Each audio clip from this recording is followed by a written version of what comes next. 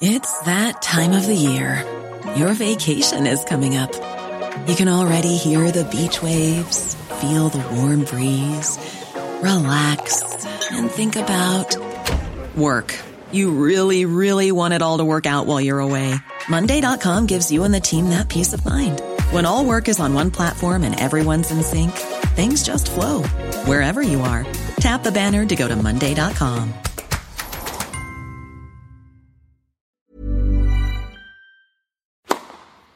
Please take your seats quickly, ladies and gentlemen. Thank you. Hello, ladies and gentlemen. Welcome to the Passing Shot with Joel and Kim, sponsored by DownloadTennis.com. On today's French Open Round 3 catch-up, Iga Swiatek overcomes her toughest test yet, Djokovic and Nadal's blockbuster encounter moves a step closer, and Cam Norrie falls to Karen Khachanov.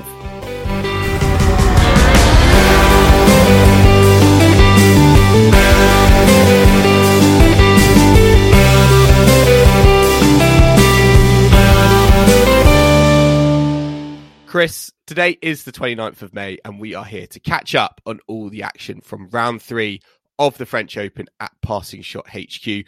We're recording a day later than we normally would, but for good reason. The Champions League final was last night and I am a Liverpool fan, so I was in a bar, I was watching it, and I was getting a bit sad because we just ran into the immovable object, which was the Real Madrid goalkeeper. So I'm a little bit downhearted today. So I'm sort of glad we can just talk tennis for the next hour or so, and I can just put football out of my head. Yeah, I mean, it's impressive that you're still able to record today after defeat yesterday. So close, yet so far. I can seek comfort in watching Trevisan versus Sasnovich whilst we're recording. Absolutely. A match that you're less invested in, I imagine.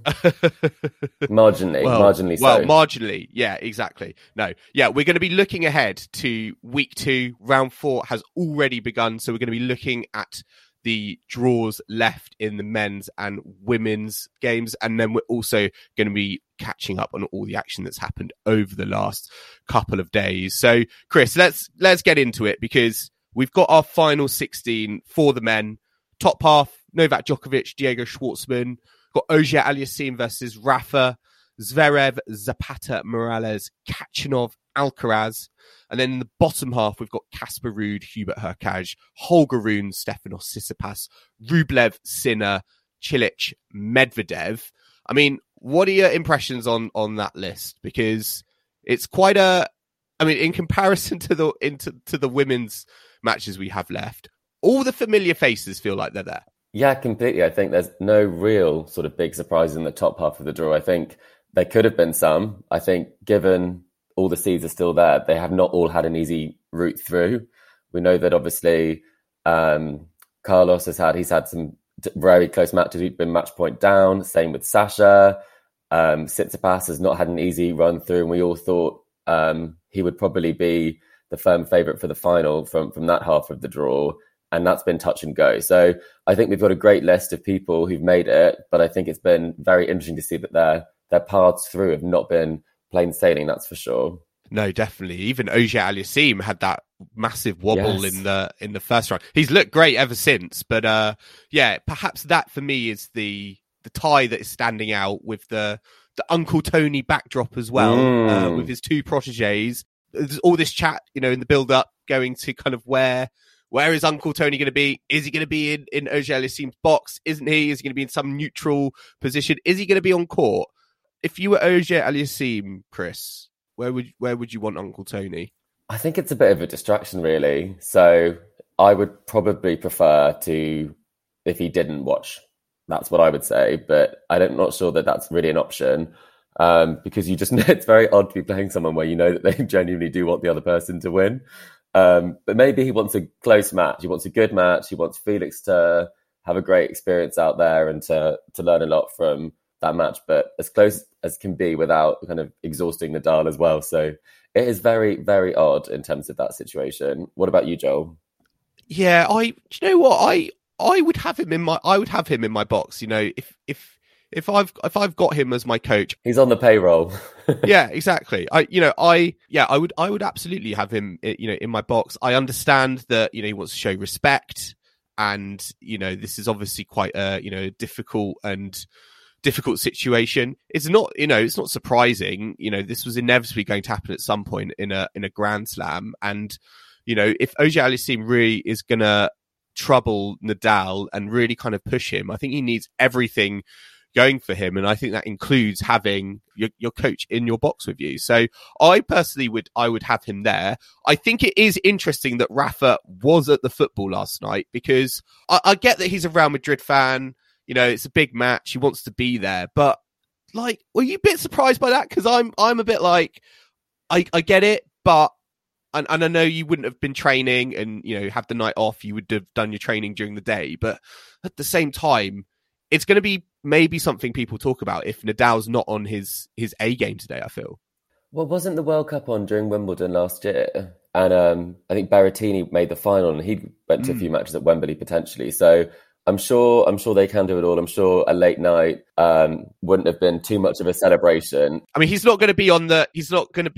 he wouldn't have cracked out the champagne in celebration, you would have thought. I don't think so. I do not think so. So, I mean, if something does go wrong in that match for him, I think it might be more likely to put it down to the Uncle Tony factor than his team winning Champions League. I mean, we've also got Djokovic, Schwartzman. I mean, Djokovic's been playing fantastic. Schwartzman did really well, I think, to beat. I thought Dimitrov was playing well this tournament, but Schwartzman really kind of put him to one side. Very regulation. Really shocked by that result. Yeah, straight sets. I thought that could have easily gone maybe a type 4, type 5 set match. But I mean, Djokovic is head-to-head against Schwartzman. I mean, I think he's 6-0. So you feel like Djokovic will inevitably come through that. Zverev as well has, had a few battles. He was, as you say, he was match point down. So again, I think against Zapata Morales, he should come through that quite easily. I think similar to kind of Tsitsipas in the last round, I think he's got an opportunity here to kind of get off court as quick as possible, save yourself for the quarterfinals, to come with bigger matches. But yeah, and then we've got Khachanov Alcaraz, which for me is maybe the one that is quite evenly balanced. Khachanov, he likes to play Roland Garros. I'm a bit annoyed that he beat Cam Norrie in the last round. I thought Norrie had the better of him. I mean, he had the better of him, it feels, in best of 3. But for Khachanov, yeah, he just came out and played tennis that, to be honest, I'd not seen that level from him, much this season. So it was a bit of a surprise, I think, for me to see him beat Norrie the way he did. Having seen him play in Rome, I think he's so hot and cold, and you can see that from his results. I think he definitely... last year he was sort of, his nemesis was Norrie in terms of losing to him so easily and so frequently. And I think he has got a win since then. And obviously this is a big win. I do think, though, I worry about how he's able to play against some of the big players, because I saw him play against Tsitsipas and he has a good set in him, but he just isn't able to compete over 5. So although on paper we might think that looks quite evenly matched, I don't think that will cause Alcaraz any sort of trouble there. I think that the one that I would most like to watch, I think it has to be the Nadal-Felix match. I think the other ones have the potential to be quite run-of-the-mill matches potentially. But I mean, either way, it is the lineup that people were hoping for. We still have on the cards the Djokovic-Nadal match, and then the winner of that, hopefully, depending who you support, taking on Alcaraz in the semi-final. So it still is a blockbuster top half of the draw. I think it's quite interesting because, as I say, I've been watching a bit of Zverev's matches, and again, I don't think you can just count him out and assume it's going to be one of Djokovic, Nadal, Alcaraz is just going to come through, because I think Zverev's been playing quite well, and again, is arguably going through under the radar a little bit, given, I think, his wobbles earlier on. I think people just expecting him to fade and to fold. But, he's living up to Misha Zverev's predictions so far, which... Yes, indeed. A very unbiased prediction that was. Everyone was waiting, everyone was hoping Zverev was going to go out like round 2 to make a mockery of these predictions. But, because he has Zverev getting to the final, which, everyone has laughed at, and I still continue to laugh at, but he's certainly, I think, growing into the tournament. So, he's got a nice round 4 match. So let's see how he goes from there. I mean, in the bottom half, as I said, this feels very, very, very, very matches, open. I think. Yeah, very even a lot more kind of finely balanced matches across the board, do you think? I mean, for me, the biggest unknown and arguably the biggest surprise is Daniil Medvedev. He's been playing great. I think he's only dropped, only Djokovic and Nadal, I think, have dropped more games than him. Sorry, less games than him through 3 rounds of matches. You know, he came up against Jair and then Kekmanovic. I thought Kekmanovic was going to cause him problems, but we both did, I think. He's played absolutely fantastic. And, you know, it's great to see. And this sort of love-hate affair with Clay, well, it certainly feels like a love affair at the moment.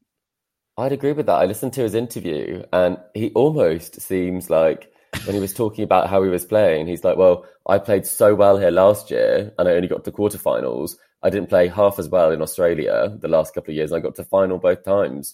So it's almost like Clayvedev, it really is a thing now. Like, I think especially, he said he was surprised by the scoreline, that he did not think that he would be able to play that well.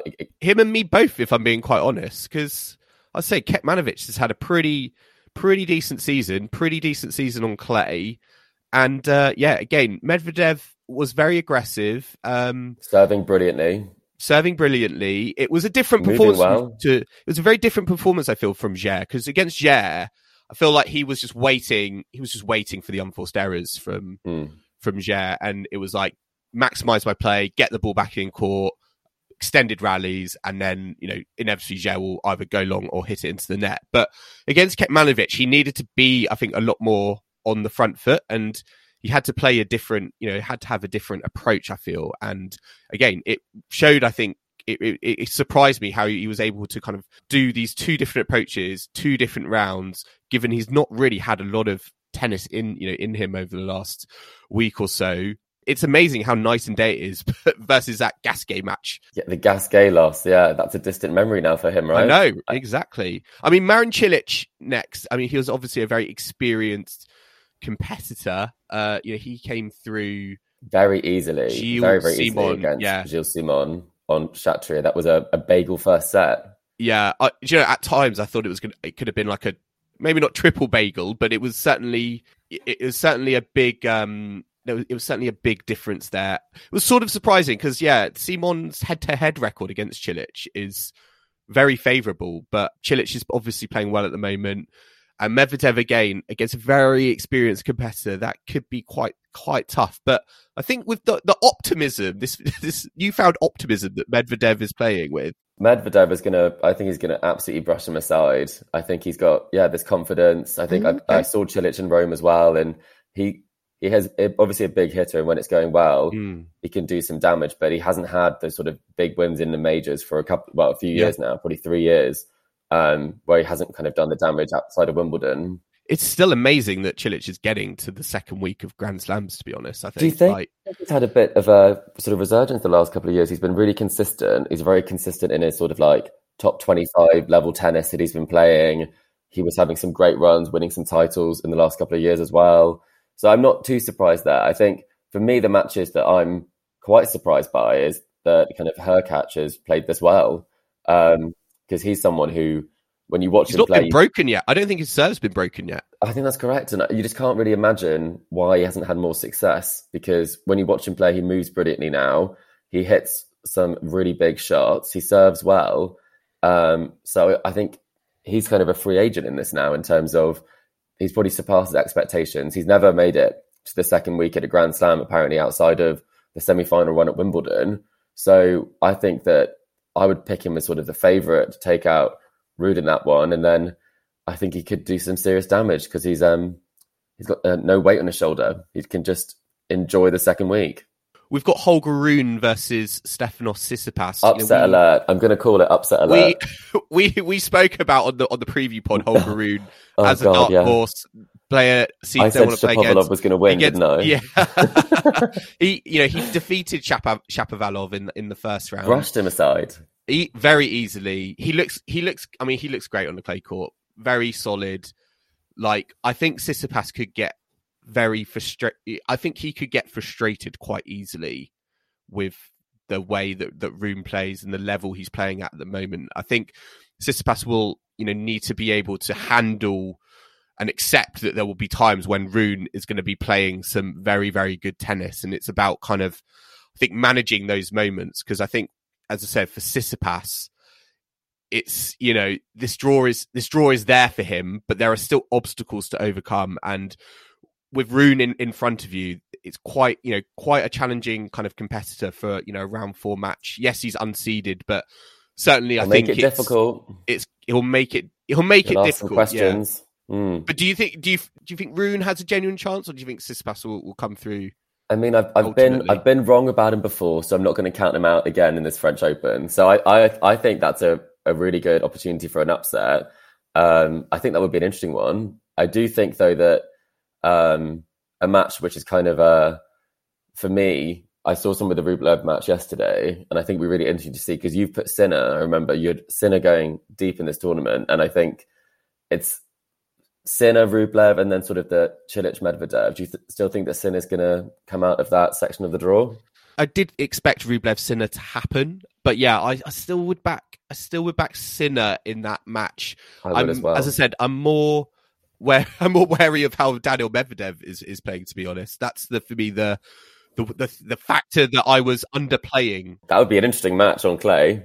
Exactly. And who knows, it might be the semi-final we get in the bottom half. We'll have to wait and see. But let's move on to the women's final 16, which is going on at the moment. As I said, Trevisan versus Sasnovich. We've got the bottom half matches today, but let's look at the full set, because Chris, this is kind of feel like, in terms of like the top 10, the top seeds, this feels completely at odds with the final 16 for the men we have, because we've got the top seed, we've got Iga Swiatek, she's got Zheng in her round 4 match. We've got Jessie Pegula versus Begu, Kudermetova versus Madison Keys, and then Kasatkina versus Camilla Giorgi, rounding out that top half. And then in the bottom half, we've got Trevisan Sasnovich, Fernandez Anisimova, Mertens Coco Gauff, and then Jill Teichmann versus Sloane Stephens. So, as I said, we've only got one of the top 10 now. You know, Sabalenka lost.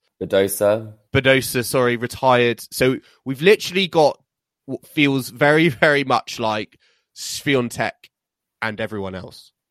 It does indeed. I think there are a few stats that I saw that were quite interesting. I think one was the live rankings for the WTA, and Kontaveit will be number 2. It's almost impossible for her to be dislodged from number 2, which is crazy. Really shocking. Her form's been awful. But she obviously had a great season last year, but she hasn't gone deep at majors. And I think it's clear that, and from the draw here, that people tend to have a good result at a major and then not necessarily great results at other majors. And I think Badosa, I also looked at her results, and she hadn't been past the quarterfinal except for last year's French Open, where she went to the quarterfinal. And so it's clear that those top players aren't necessarily the people that go deep at the majors, unlike kind of Iga, who's really sort of turned a corner there since winning the French. So do you think, like, again, a line of conversation would be that shows great depth in the women's game, the fact that, you know, players not in the top 10 are making these runs, it makes it really exciting. But then there will be other people and say, you know, looking at those collection of matches, there'll be people out there being like, is this really what we've come to, you know, in this like post, you know, first slam, post Ash Barty? Is this what we've come to, in the sense of we've got one player who's able to play up to their ranking, Iga Swiatek, and she's doing it absolutely brilliantly, and it feels like one-handedly at the moment as well. And we've just got kind of a complete mix of everyone from, you know, ranking 2 down to ranking 50. And yeah, are you not disappointed, but like, do you think it's a good look, or you're not bothered? How do you think it compares, do you think, with the, you know, the men's draws we've got? I think there's a lot of players who have a lot of potential who don't quite reach that potential at the same age as they do on the men's side. So, for example, a lot of the names here are players who sort of almost should be established top 10 players by now. I know Kasatkina's been top 10, and then she kind of fell away a little bit. I think she struggled with some of the sides of things sort of mentally.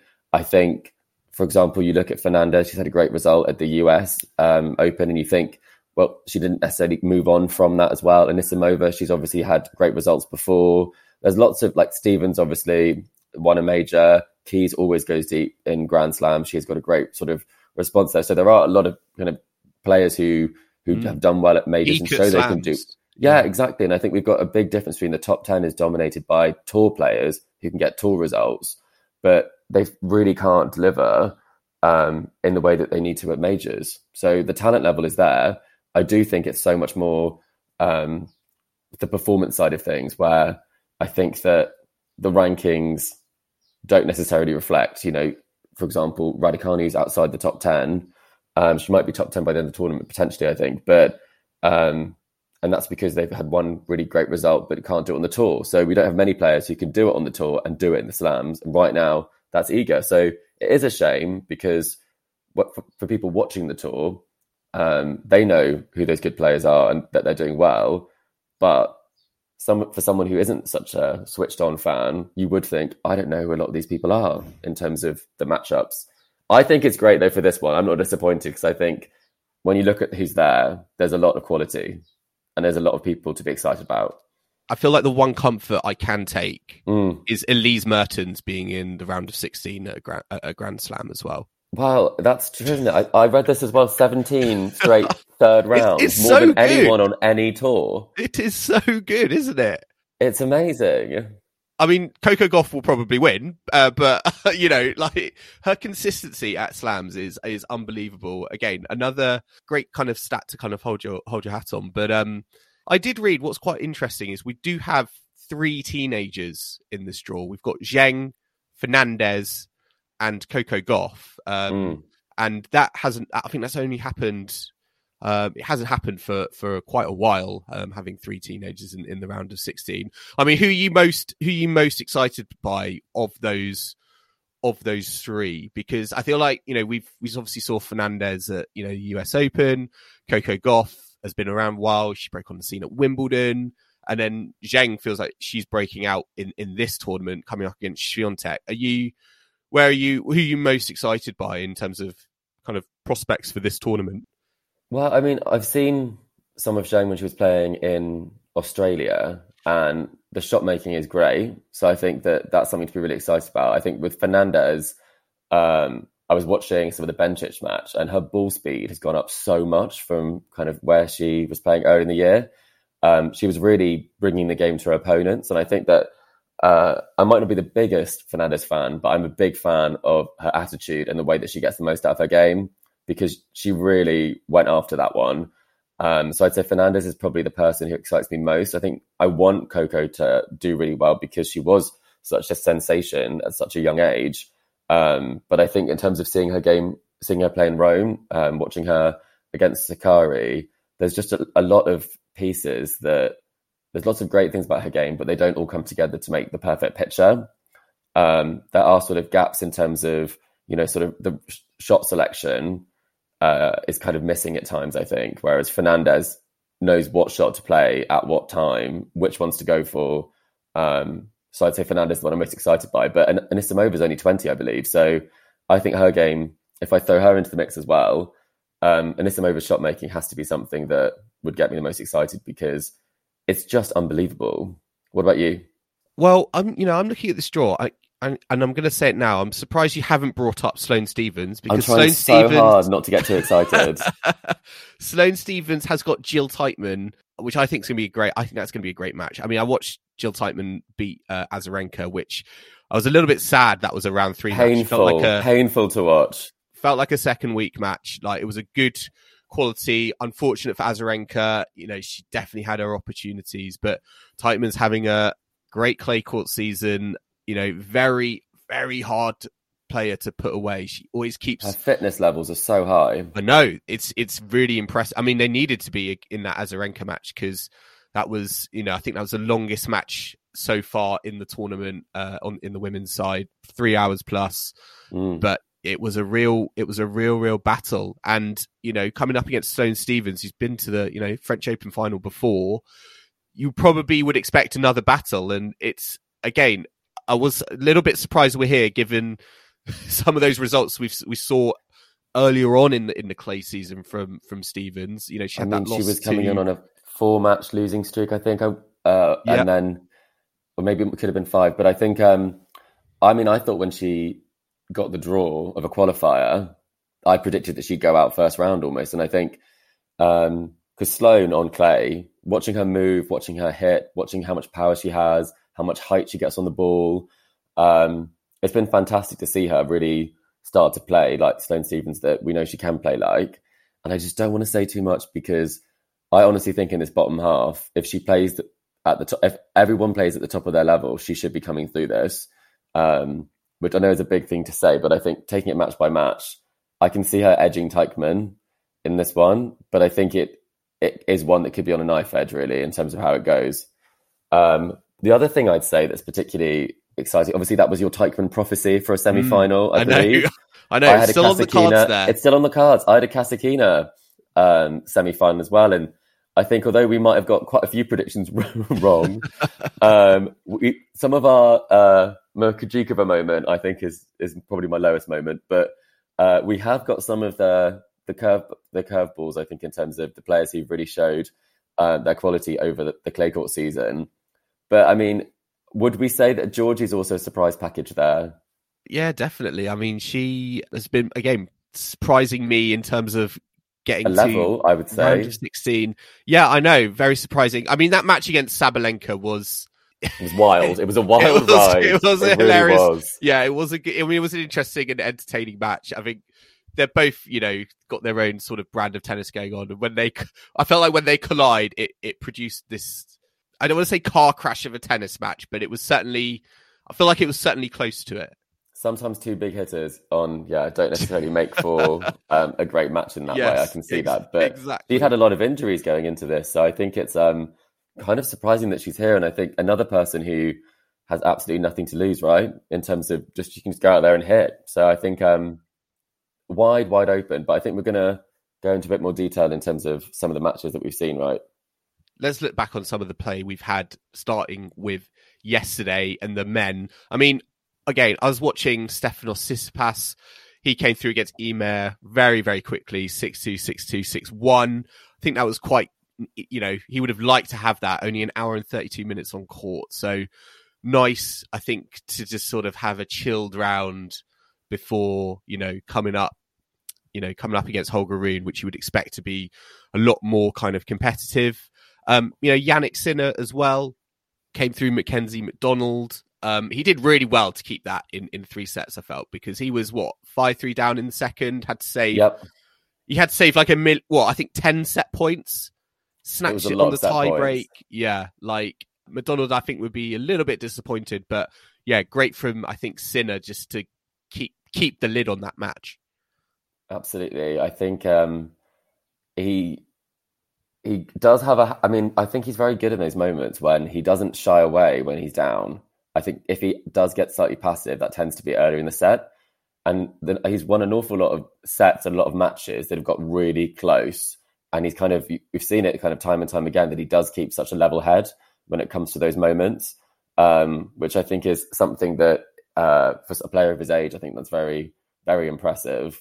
Because, I mean, that's so many set points to kind of survive, and the intensity you have to have on those points. And he doesn't play them in a passive way as well. He really keeps playing his exact same game. So I think that was a great result for him to come through that one. There was another match that they did very well to kind of come through in the way that they did, which was the Rublev-Garin match. I was watching quite a lot of that, and it was one where similar thing on a very close tiebreak, where it could have gone either way, and it was almost the opposite of someone going for their shots. It was almost like Garin did very well to not let that go to a 5th set, because that was a tiebreak where when he was down, he was hitting amazing shots, and then when he was up, he was absolutely choking. And so I think it's very interesting to see, the qualities that Sinner has for those big moments. I think that will serve him really well. I think Rublev looked quite panicked in that one, and I think he was lucky that Garin can kind of play 2 consecutive great points. But no, I think that it was great to see Sinner make it through to the second week. And we've also had Sonigo versus Casper Ruud, which was probably the men's match of the day yesterday. Ruud was 2-1 down. then upped his level to win in 5 sets, 6-3 in the fifth. This was a very, very, very good match. Very tough test for Casper Ruud. Great to see him upping his level when he needed it most, I think. Particularly, I think he was a bit more aggressive, added a bit more pace to his shots, particularly on his serve, and I think his forehand as well in those last couple of sets. But yeah, that was a real test, a real battle against Sonego, who, again, very good player. I will say that I've said this before in the pod. He needs to sort his grunting out because it is so extended that it is for me, it is too close, I think, to being a hindrance on the opponent because of how extended that sound is. I agree. It's kind of like nothing else. It goes on for so long that it's almost by the time that he's finishing, his opponents hit the shot back to him, he starts again. So it's amazing he's able to get the breath in that he needs. But no, I think it is. It's not good form. I think it's something where if players allow it to annoy them, it could really annoy them in a match. And I think that's something that you've got to be careful with, especially, for example, if you're playing Peak Sharapova on the grunt or Azarenka, or I think Schiavone had a very long grunt as well, so did Roberto Vinci. I think it's something that if you let it get in your head and annoy you, then it really, really will. Sonego is definitely disappointing, though, that, when you get that much momentum, that you can't quite sort of carry that one through, because there was a collapse from Casper Ruud in that match. Like, he really did lose complete control of that match, and he wasn't kind of made to pay for that. Again, testament to the fact that Casper was able to right the ship, which is obviously something that the top player is able to do. But I think, grunting, he's probably the worst grunt offender on the tour right now. Yeah, I agree. It's hard to like, get behind him, appreciate his game because of it. I feel, he obviously produces some great tennis, and he'll be disappointed, I think, from being 2 sets to 1 up, not being able to seal it with Casper Ruud on the ropes. But he's a bit of a maybe man, isn't he? Yeah, exactly. He could be a glass half full guy, but it still feels like a glass half empty. Flashes of brilliance. Yeah, exactly. I mean, one player on the women's side, when you talk about Iga Swiatek, I mean, should we be worried because there was no bagel, there were no breadsticks? It was it was still straight sets. It was still 6-3, 7-5, but she got broken 3 times. Is this? This feels as big as alarm bells as, say, when Samsonova took a set off her in Stuttgart. This is probably is this the biggest test since, would you say? I think so. I watched quite a bit of that match, and I think it was interesting to see that Iga's level wasn't coming as naturally as it does on some of the days that she plays, and she still found a way to win. I think that second set could have got really tricky when I think she was 5-4 down, and she had lost something like 8 straight points, or 8 of the last 9 points. And she was really missing. And then she put her jumper on, and it seems like it worked. She said she was a bit chilly. She put it on, and it was back to business. She then came through and won 3 straight games. I think the level of Kobanic in that one was actually pretty high. I do think that it's the sort of match where if you aren't playing well and you still come through in straight sets, I actually think it's a very good thing for her, because if it's all too easy and then you get tested at the very end of the tournament against somebody, I think it's an important thing to be able to, you're able to still win when you're not playing your best. But I do think the level was a lot lower than she's played kind of against the Samsonova match. That level was very high. So I would say this was a different sort of kettle of fish in the sense that it was not as high a level, and she still came through in 2 sets. So I think it's a lot of positives for her, even though it might look like she was more troubled. I agree. I think, she's obviously played a lot of tennis recently. It's not all going to be 10 out of 10. And it's great, I think, for her to have, these matches where, she is playing, 6 out of 10 tennis, but is still able to come through. And she did that against Kobanic. So, I think she'll want to get back to it, where she has been playing at, as we go into the second week. She will want to raise her level again. So again, it'll be interesting to see that, how she goes in the fourth round and whether especially against Zhang. That will be an interesting one, because I think that's nothing to lose. I think that's either going to go one of two ways. Either it will be back to Iga's Bakery, and it will be almost like a similar result that Iga had against Simona. Open. The Bakery might be back open, exactly. I think either it might be a bit like that Simona result when Iga first made the fourth round, where the stage, it was just too big a moment. And I think there is a potential for that kind of in this match, just to be completely overwhelmed by the moment. Or I think it could be quite tricky to play against someone who no one really picked to do anything really big at this tournament. And that could be a challenging thing for Iga when there's absolutely no one who would think that she would lose that match. So we'll see. It'll be an interesting one. I mean, we did have, sadly, 2 retirements in yesterday's play. We had Elise Cornet retire, and we also had Paula Badosa retire. And, I mean, the crowd were booing. I mean, the French crowd booed their own player retiring. I mean, that's just not on, is it? I think they've always been an expressive crowd. I think it's very tricky for a player. Like, obviously Cornet was injured and she'd had a great result. She was almost the toast of France a couple of days before. So I think to turn on someone like that is pretty unpleasant. So quickly, from hero to zeros. Yeah.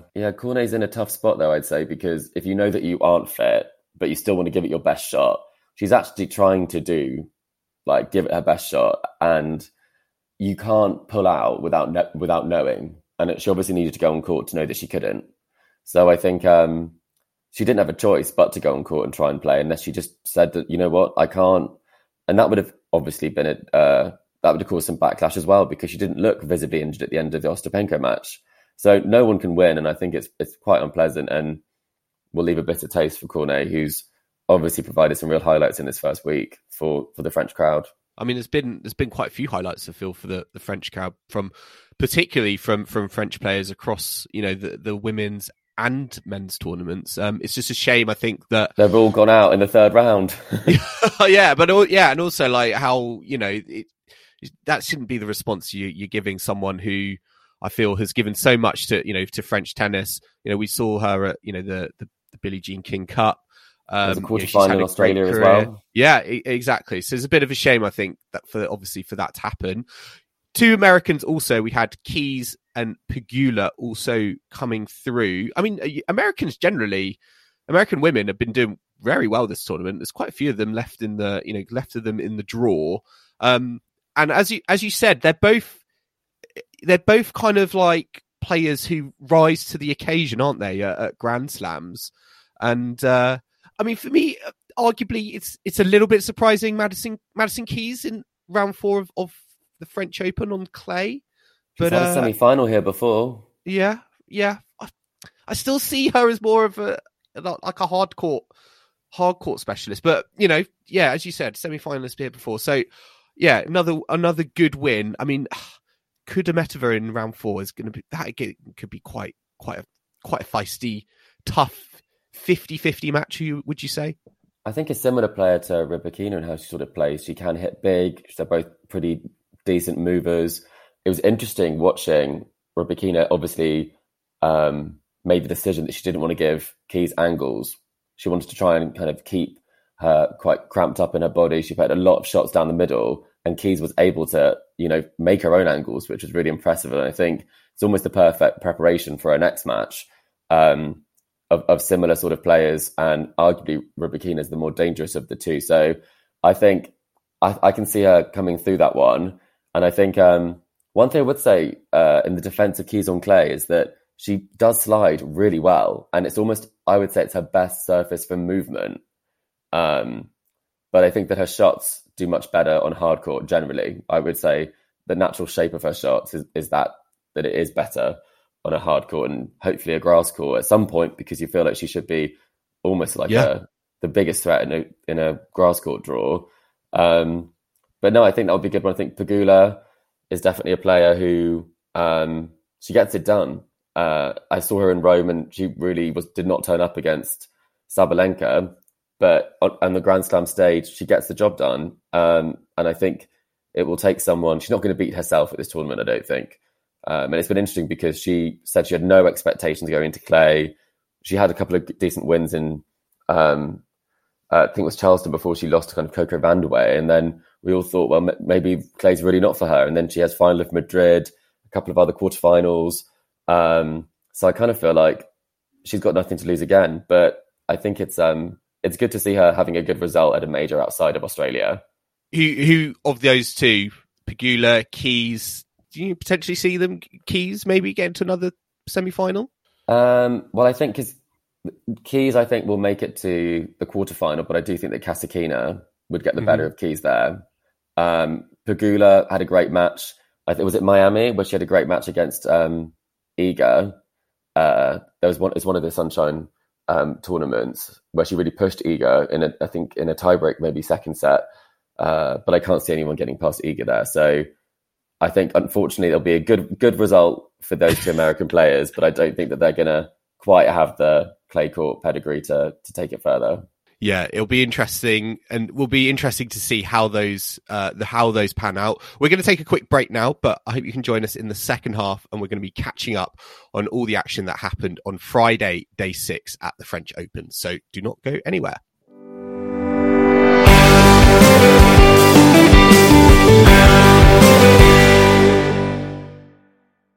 Welcome back to the Parsley Shop with Joel and Kim, sponsored by downloadtennis.com. And we're going to move on to looking back to Friday's action. We're going to start with the men. I mean, there was quite a few routine matches for the big names here, Chris. We had Nadal, Djokovic, both quite comfortable wins. Djokovic against Aliash Bedene, and then Nadal against Botic van der Zandschulp. I think let's start with the Nadal match, because I think this was probably, for me, the more troublesome sort of matchup. You know, van der Zandschulp had a player who's had a pretty good clay season. Quite a wily, smooth operator on a clay court. But you know, apart from that third set, where there was a slight wobble for Nadal when he was closing out, I think he faced break point. But those first two sets, again, he just made a mockery, I feel like, of how well van der Zandschulp has been playing this season. Yeah, I think it's great, obviously, to see Nadal coming through this tournament pretty easily so far, and that obviously the foot is not causing him too much of a problem. And obviously that was a big talking point before this. So I think it's great, firstly, that he's able to play such great tennis, to move as well as he is.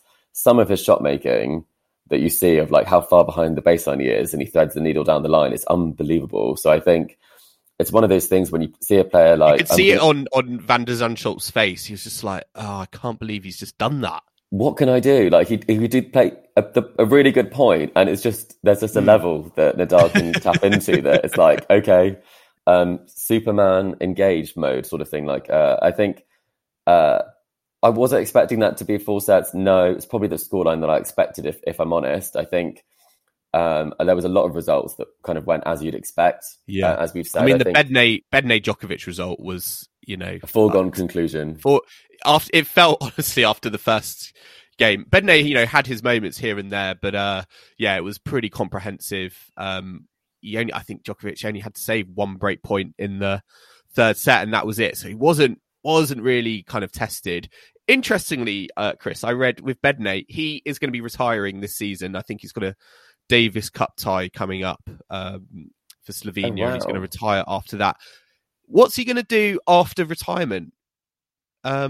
He's not going to become a coach. He's not going to go into punditry. Apparently, he's going to become a football agent.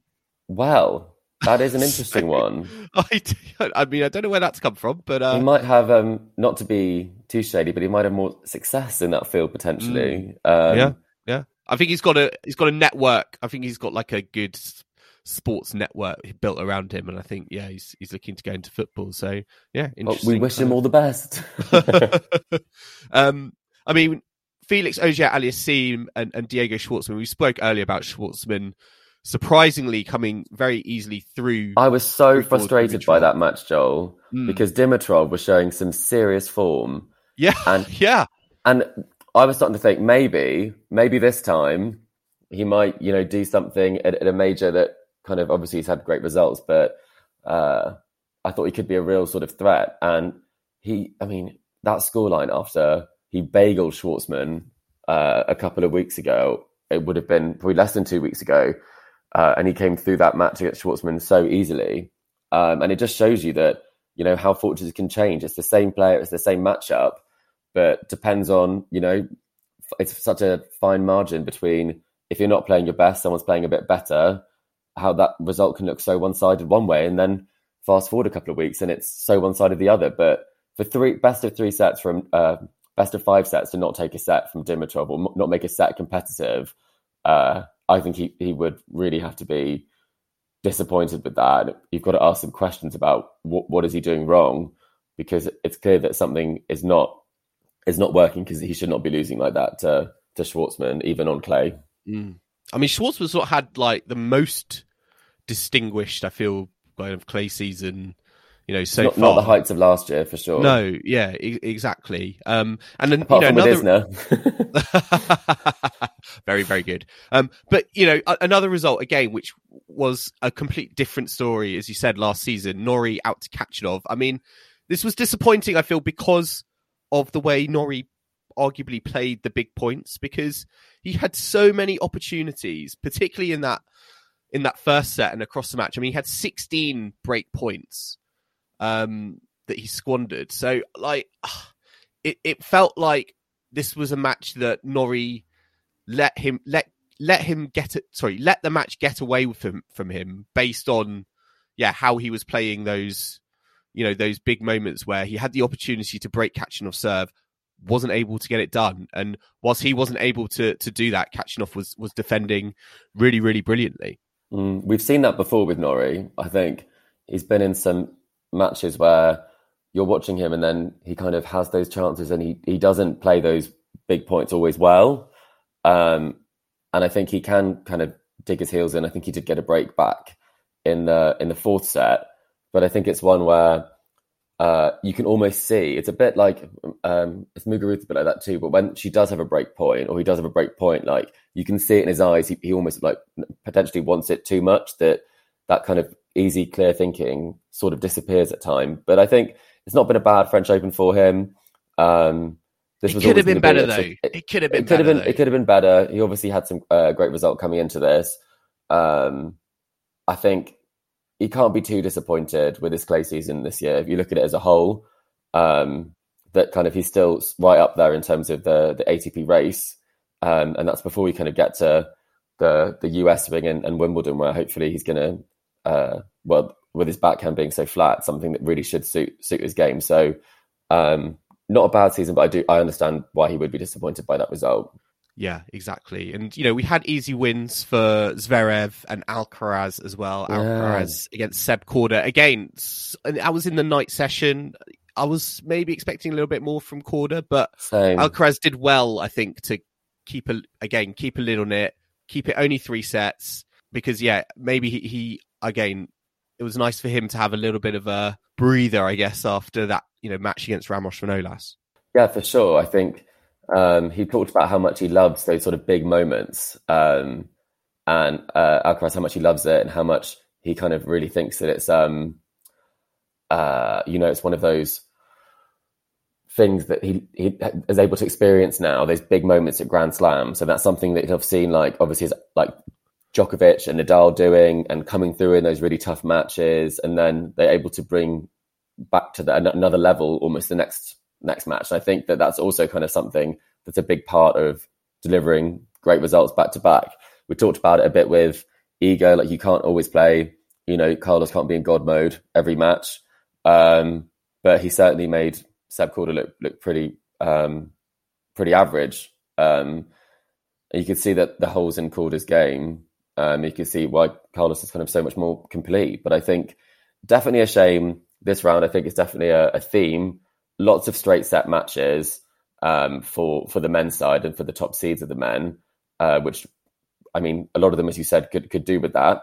Because I think there was a 5-set, obviously, with Casper, but there weren't that many 5-set matches or long matches this round. So hopefully, if the rule is one round on, one round off, we should have some really fiery round of 16s, right? And moving on to the women on day 6 on Friday. Can we start with Sloane? Okay, let's start with So Stevens because it was. I mean, where do you start? I know she's been great at the French Open before. I mean, her record at the French Open versus all the other Grand Slams is, it's night and day. And, she came through Diane Paris 6-2, 6-3. I find it so fascinating because I was reading some people who were making the prediction that she would lose this match. I find it confusing. I don't understand. Yeah. Where does it come from? It must be so hard. It must be so frustrating, I feel, to coach Stevens in the sense of, as you said earlier, she arrived here 0-4 on clay, carrying 5-match losing streak. And then she's gone into making the second week out of nowhere. But then I think it's one of those things where the best players, you've seen it before. And I think it's probably a big challenge is when you have such a big win. Because I actually listened to her. She's done a podcast for the first, one of the first podcasts she's done came out just before the start of the French. And she said that she never wanted to be world number one. It was to win a Grand Slam. And obviously she did that. And so I think it's one of those things where the motivation to be in the, I'm not sure where that match took place, actually. Where was the match that she had before? Was it Lyon?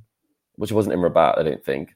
But the match where she lost to someone who was outside the world's top 300, you can see that the motivation wasn't necessarily there because she knows how well she can play and she has a very level approach to it that if she loses, she's not as hard on herself as a lot of the other players are because she really does try and practice sort of self-love in that sense. So I think it's one where she's like, if I win, I win, it's great. And if I don't, well, it's still fine, So I think it'll be interesting to see how that approach kind of is taken if she does keep going in this, because then I think we'll see her really kind of come alive in the way that we saw her in kind of 2018. But I think that's a great result. And it showed that against a player who's a bit more junior than her, she's actually very good at playing them in Grand Slams. Like Coco last year at the US Open, she dispatched her. I think it's when you get to sort of those players who've been on the tour for a while, it's almost like Stevens just doesn't quite feel the need to assert her dominance in those spaces. But watch this space for Sloane. I don't want to say too much, but I think that if she can keep playing the way she is and keep moving the way that she is, she'll be hard to beat. She's now reached the fourth round at Roland Garros 8 times in 11 appearances. So it's like Elise Mertens levels of consistency there. It might be. I think, who says she can't go even further this time? One thing we have to talk about is the career Grand Slam is off. Oh, I know. For Angie. I know. That's so annoying. We thought it might be happening. We thought the stars were aligning. It didn't quite happen. She did her best in the tiebreak in the second set, but she was Sasnovic'd out of that one. I think that was a disappointing result because you could sort of see parts of that draw opening up potentially for her. Oh, yeah, big time. Yeah, and there were a couple of former world number ones that unfortunately had a tough one. There was that match that was a shame. And then Azarenka, as you say, the Teichmann match, which, you watched a lot of that match, right, Joel? Yeah, I did. And it was a real battle, 3 hours, 18 minutes. It was, again, Azarenka, I thought, played very, very, very, very well. She's, again, had a mixed season, I feel. But in this match, she, put a lot of work in and came up just short. But given the position she was in, having won the first set, looked like, she was going to be able to kind of get it done. But, unfortunately, it was not to be, which I think was surprising given, Azarenka's experience at slams. Obviously, she's a 2-time champion. I would have thought she would have had the experience to be able to kind of put Teichmann away. And as you said, there's this part of the draw, again, there's that added incentive, I feel, that is motivating everyone. But I feel like it would have motivated, I think, Teichmann all the same. But certainly, I think for people like Kerber and Azarenka, they would have been thinking... It's different at that sort of stage of their career, right? Yeah, and exactly. Especially for Azarenka, because, we're not going to see her at Wimbledon. Like, this felt like a big moment that, I'm not going to see you now until... Yeah, the US swing. Yeah, exactly. Well, I know you're going to probably play the, grass court tour events, but would have been Berlin, for ranking points. But, it feels like, it's just annoying. And it's like, now we're going to wait until the hard courts of, the United States. Exactly. I think it must be putting added pressure on, especially at the stage of career, which I think is obviously it's very unfortunate for her career in that sense. And I think it does get harder. The opportunities come a little bit less frequently and kind of not as easily as before. And so I think obviously when you have to work that bit harder, that one's got to be a bitter pill to swallow. I saw that there were, unfortunately, obviously for the Anisimova Mukova match, that did end with from 2. I think it was 2-2 in the second. Was it 2? Yeah, I think it was 2 in the second when she rolled her ankle. It was a big shame, but that looked like it would be a great contest as well as the benches. It was. Fernandez that first set was so good, and I know it's sad because we know Mukova's injury. She's had injury troubles throughout her career, and again, when you felt for her like, maybe she's got over them. This happens, and to happen, at a setup, in the third round, playing someone who's very, very good in Anisimova. It's you just feel really bad for her because she's again another big time player. She's gone very deep at Grand Slams before. They both have, but the way Mukova was playing, you felt that if she had stayed healthy, not rolled her ankle, she would have got through in that one. Yeah, very potentially, yeah. I completely agree. I think she's obviously someone who has unbelievable levels of kind of range in her game, and she's able to play really well in the slams as well. And she took out Sakari. I think that was 2 tie-break sets, and she's obviously kind of taken the first set 9-7 in a really tight one, and you just felt that she was going to probably in those sort of matches go from strength to strength. So that's obviously a really big shame in that one. And given her injuries, she was obviously visibly very upset and gutted and in a lot of pain. But she did do her best. A very different sort of retirement to some of the retirements we've seen, where everyone was very clear as to what was going on. That she really was just trying to do her best until potentially the anti-inflammatories kicked in, and it wasn't enough. So a big shame. But thankfully, we did have a match that went the distance. And people remained healthy throughout with the Fernandez-Bencic match. Were you surprised by Fernandez getting through that one? Yeah, a little bit. I mean, Bencic, very experienced. Fernandez, I thought maybe experience. I mean, this was a bit more like experience versus youth. And I thought experience was going to win out, if I'm being quite honest. But it's great to see, I think, Fernandez going from strength to strength. I think, she's maybe been forgotten about a little bit, since getting to the the US Open final. You'll see the spotlight feels been firmly on Raducanu, particularly with British audiences. But she again has been doing very, very well, building, as you say, building her game. It's developing. It's coming along very, very nicely.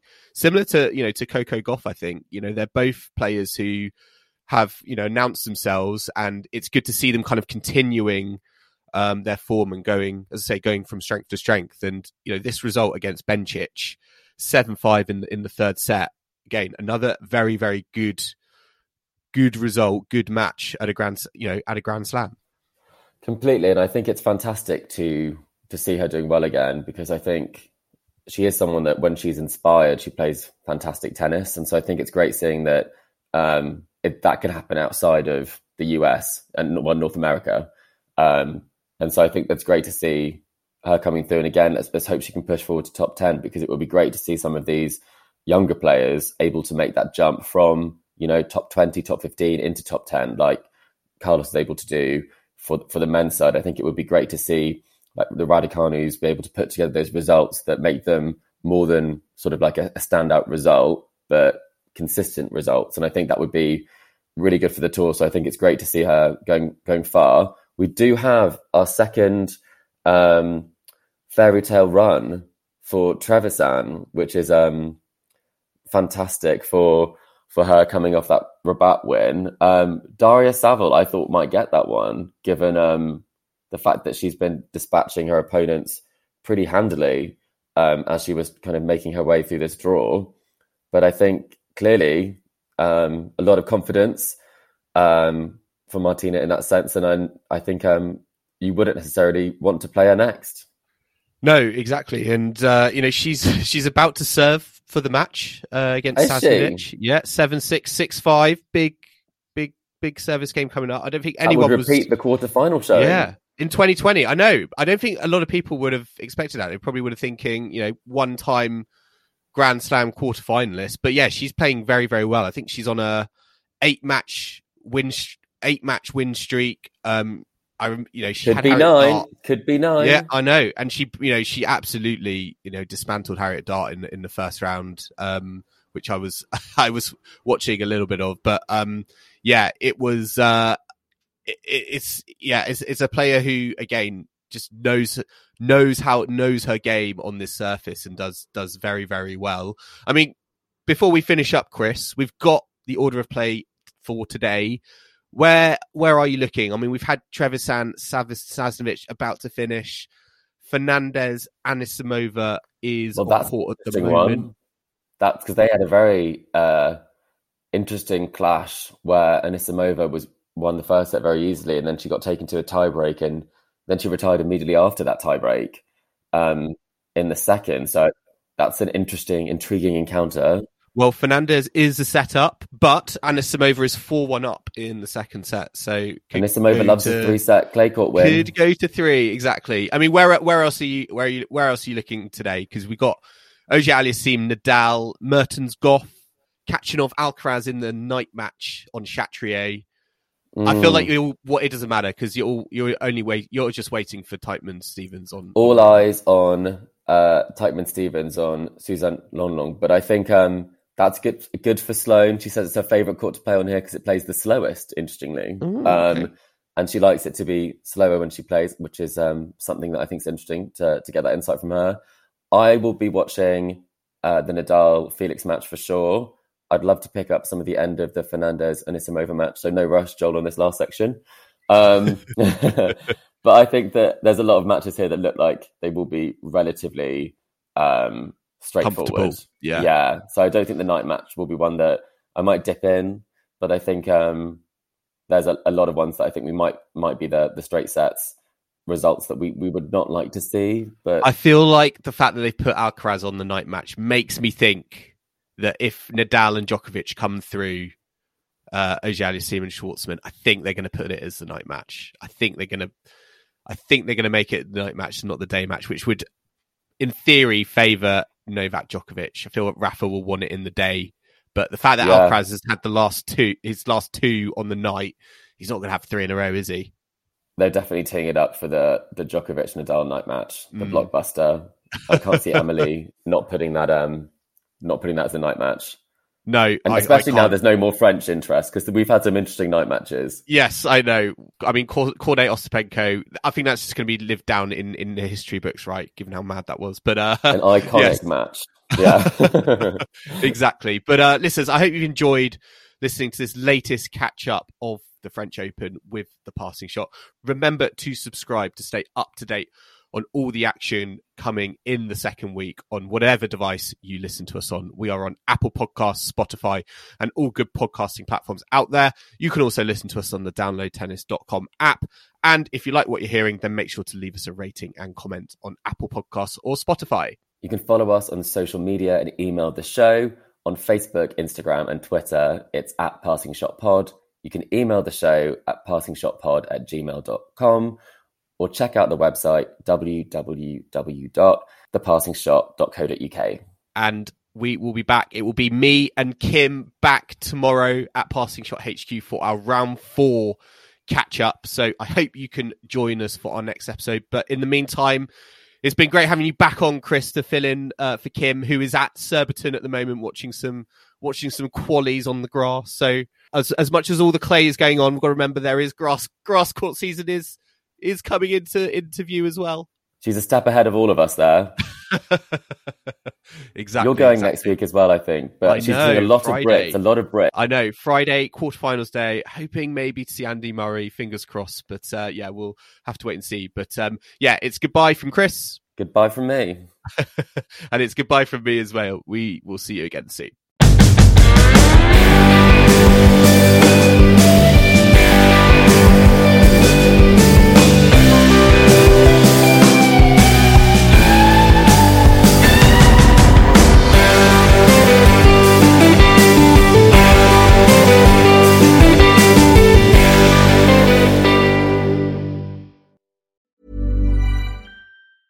Planning for your next trip?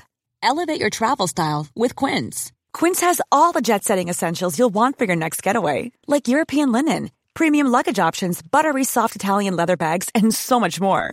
And is all priced at 50 to 80% less than similar brands. Plus, Quince only works with factories that use safe and ethical manufacturing practices. Pack your bags with high-quality essentials you'll be wearing for vacations to come with Quince. Go to quince.com/pack for free shipping and 365-day returns.